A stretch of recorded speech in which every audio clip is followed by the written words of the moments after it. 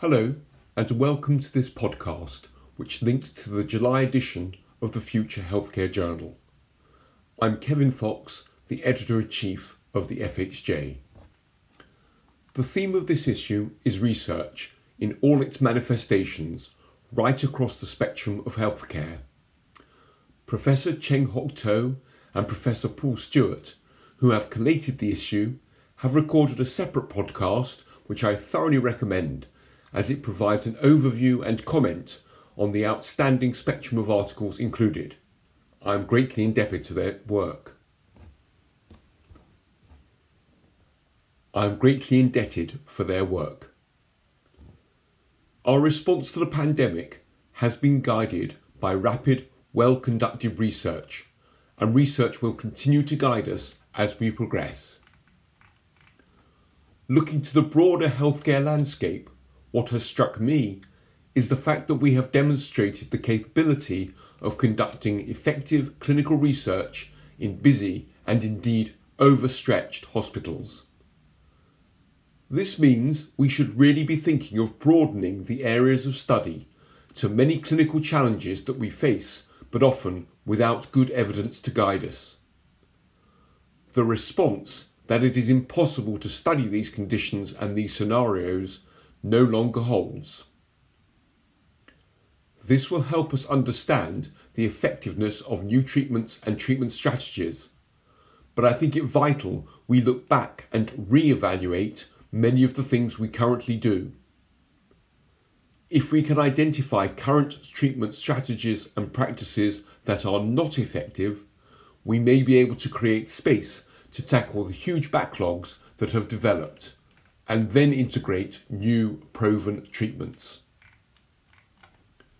Stopping doing things, of course, is not that easy, and there is often great resistance, understandably, from teams and colleagues who are invested in offering care.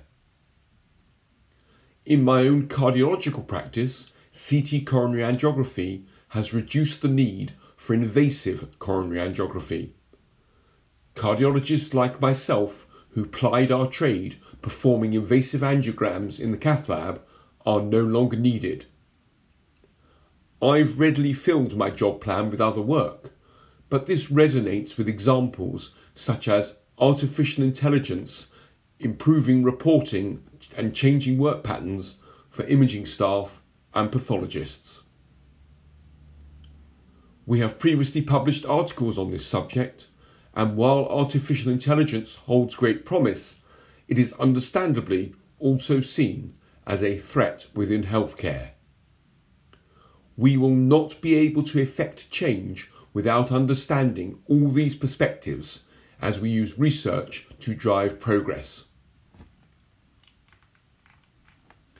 As ever, this issue of the Future Healthcare Journal provides a menagerie of articles across the spectrum of our future health. We have papers looking at adaptations to COVID, although going forward we will be restricting publication to papers offering broader insights into the pandemic or multi-centre reports and reviews. We continue to promote quality improvement and include a paper demonstrating improvement within a parenteral antibiotic service. The amount of alcohol misuse linked disease continues to be a great concern, and one perhaps worsened through the pandemic. So a practical approach to offering advice to patients drawing on medicine management technicians, as described in this journal, is to be very much welcomed.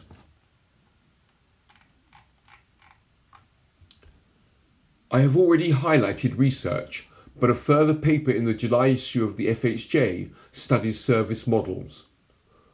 The wider role of physicians was a key theme of the Future Hospital Programme from which this journal evolved. James Henderson from Imperial College, which I must declare as my own institution, reports the effectiveness of a cardiogeriatric service, which brings comprehensive multidisciplinary geriatric care to cardiac patients before, during and after their specialty cardiological interventions.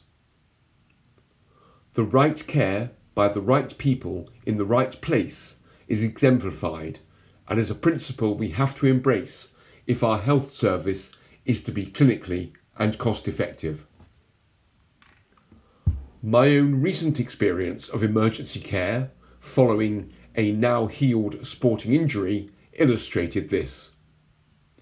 I was multiply reassigned and moved around sections of the emergency department which seemed to delay rather than progress my care. The staff, I should add, were throughout delightful, professional and dedicated, but clearly overstretched.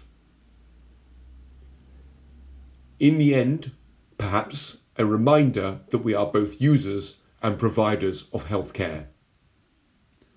We want that care to be effective and safety is the theme of our next issue.